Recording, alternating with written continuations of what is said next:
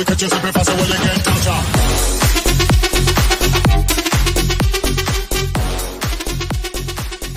that was just our Snapchat. We are the Reynolds Hotbox, a podcast about local media and the future of media from the Reynolds Media Lab. I'm Henry Stone, co-host here with Nico Columbent. Hello. And we are interviewing Ian Cook. Ian, what are you looking forward to at our next election? I think there's a lot to look forward to from a journalistic standpoint. There's going to be a lot of disarray this election day, particularly with the outcome of the election, what with mail-in voting, extending the amount of time we're going to be talking about this. So I think it'll be really interesting to see how things turn out after Election Day.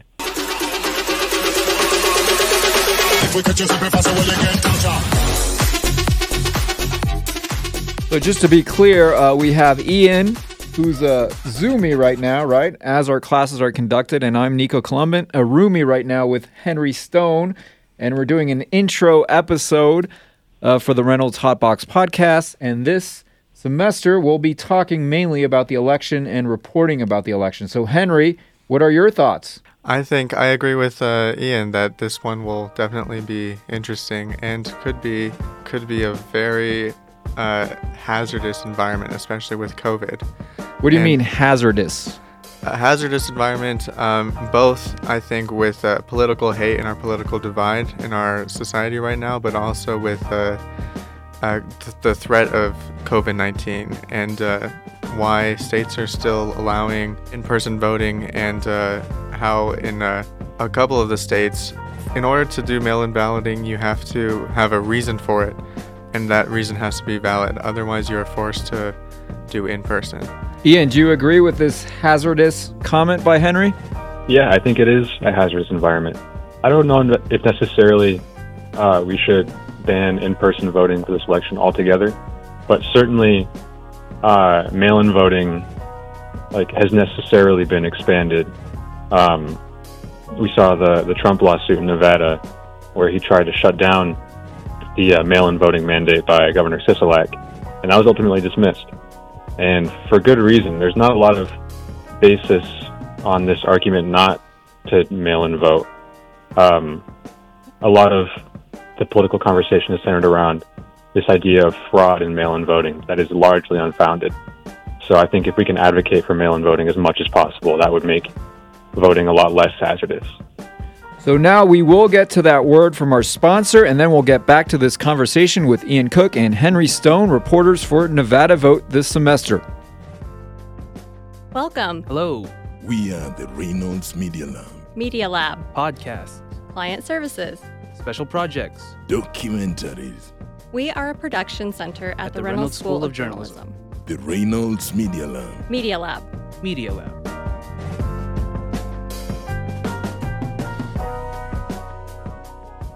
Okay, so we're back now with Ian Cook and Henry Stone, two Nevada Vote reporters. Ian, you were talking about advocating. Do you think that's the role of the journalist in this day and age, to advocate for mail-in voting?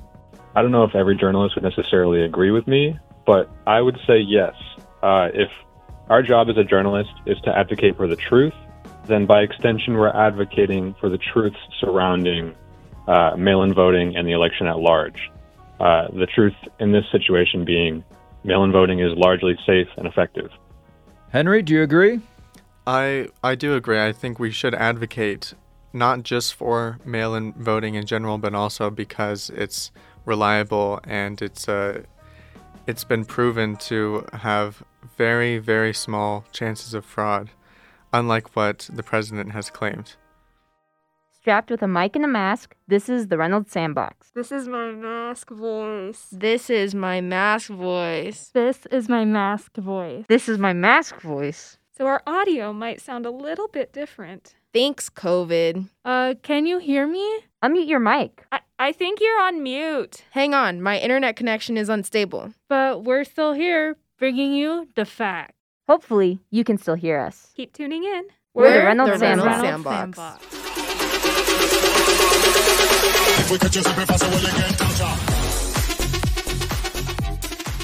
And so I'm Nico Columbent, the professor of this special election reporting class at the Reynolds School of Journalism. So Ian, why did you sign up for this class, and is it meeting expectations so far, or if not, why not? Yeah, I'd say it is meeting expectations. This is sort of been like a twofold way for me to involve myself more in the election and just get more experience writing in general. And we are doing a lot of writing in this class, so it has definitely been a good experience for me.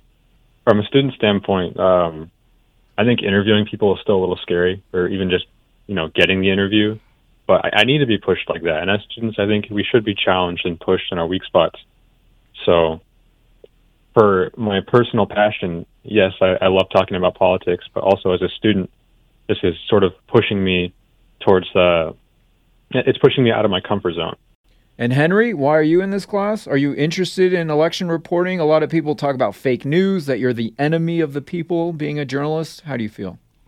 I think that there definitely needs to be an important and critical part that journalists play in this election, because and it all depends. I think a lot of it depends on us, on whether we are able to report the facts and the truth surrounding what our leaders say and what is claimed and what is misinformation, and what is reliable or not in this election system, and especially what are the best choices for voters to make. Okay, so now first a word from our sister podcast from the Our Town Reno Multimedia Initiative, and then we'll get back to the Reynolds Hot Box, a podcast about local media and the future of media, focusing this semester on the Nevada election. I'm Lucia Starbuck, now speaking to you from our recording studio at the Reynolds School of Journalism here in Reno, the Reynolds Hot Box, a podcast about local media and the future of media. We believe you have to adapt in today's evolving world and find new ideas, like here on Biggest Little Streets, our podcast focusing on homelessness, the affordable housing crisis, and the disappearance of public space. Remember to subscribe and rate us on your favorite podcast app. Now, back to your episode.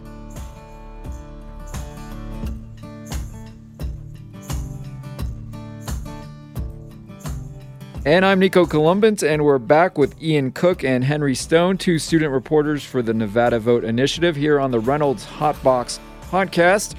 Ian, what kind of stories are you going to cover this semester? What kind of stories are your classmates going to cover?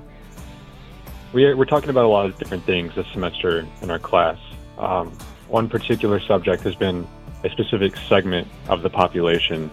Myself personally, I'm curious as to how the Trump campaign has handled their focus on white suburban women and moms.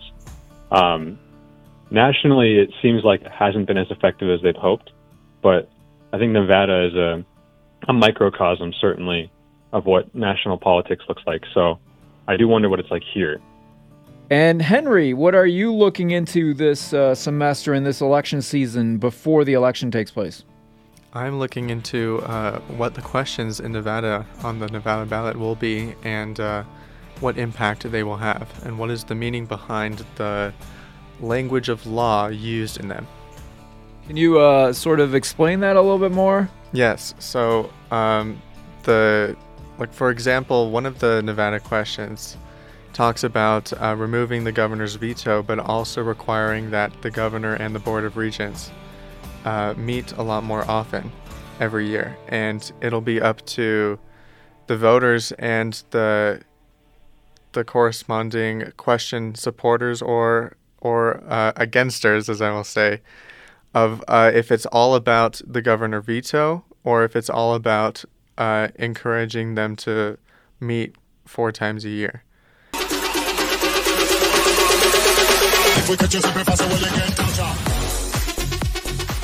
And Ian, Henry really went into the nitty-gritty there of changing some of the ways politics are done in Nevada. Do you feel among your friends and family there's attention to local issues, local races, or is it more the Trump-Biden top of the ticket really dominating conversations? Yeah, there's certainly not enough attention put in Nevada politics. And in a lot of ways, that affects us more than national politics, the Trump-Biden battle. So for myself personally, and I think my friends and family, I do think we need to pay a lot more attention to what's closer to us. And you're from Las Vegas. How is the vibe different during election season in Reno compared to Las Vegas? Well, this is my first election where I've been old enough to vote, but it does feel, I don't know if there's necessarily a divide between Las Vegas and Reno that I've noticed so much as between the 2016 election and this one. I think in 2016, there was a lot of hope and honestly, I think people didn't really know what they were in for, over the next 4 years, regardless of whether it would be Trump or Hillary Clinton as president. I think people kind of saw both options as poor options, but they didn't really know what they were in for. So I think this year feels very different in that sense. And Henry, among your own circle of friends and families, what's the vibe currently? Are they talking about this election? Are they ignoring it? Are they mad about it? I would say that there's a lot more participation and focus on this election than in the previous one, especially because we took a lot of the polls in the previous one for granted. But in this one, the most recent one only has Biden about 8 points ahead of Trump, and that's still either leader could gain an advantage overnight, and it's still the game is set. The game is set. Game, set, match. We'll find out how that goes. First, another promo spot for our podcast, and then we'll wrap it up here on the Reynolds Hotbox Podcast, a podcast about local media and the future of media, focusing this month and the next few months on the Nevada election, as well as the election 2020 cycle nationally. Thank you for listening. We'll be right back. We're the Reynolds Hotbox, a podcast about local media and the future of media from the Reynolds Media Lab. My name is Ian Cook, and I'll be your host for this year's special edition. What's so special? Dude, it's the election. Over the next few months, NVVote journalists will be reporting on local and national issues. We'll also be walking students through the election process with our voter guide. More info is coming soon, so keep an eye out for nvvote.com and #NevadaVote. Talk to you then. Let's end on a lighter note. This has been a very terrible time for all of us with COVID, with all this hate on social media. Anything that you've come across that's been kind of funny or a little light, Henry, regarding this election? The only things that are light and comedic that I've been watching are late night talk show hosts that are also tackling the news and putting their own take into it. And what are they pointing out? For example, whenever Trump interviews or answers questions for reporters outside of the White House, usually near the helipad, Stephen Colbert has this segment called Chopper Talk, and it's where Trump he completely ignores questions or he rebukes them. He doesn't answer them correctly or properly. Talk. You're competing with a helicopter, John.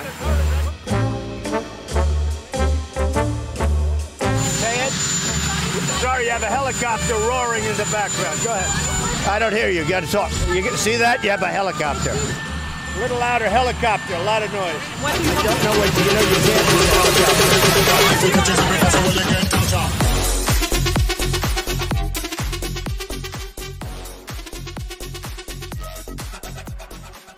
Okay, and Henry, you're also going to be making TikTok videos for Nevada Vote. What did you think of your first one? I put it together really, really fast. It was fib fab. It was really snippy snappy, I guess. I picked the first filter I saw. I did a couple easy phone screen grabs and phone videos, but it was fun. It was actually the first TikTok I've ever made. I put about 20 hashtags in it trying to get views, and I don't think I've gotten more than 10. But we will, with the algorithm, we will work up views as we put out weekly content.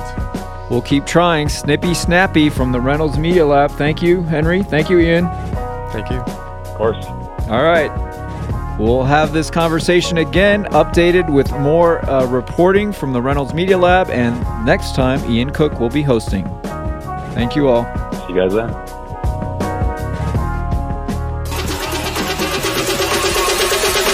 We could just be faster, we'll get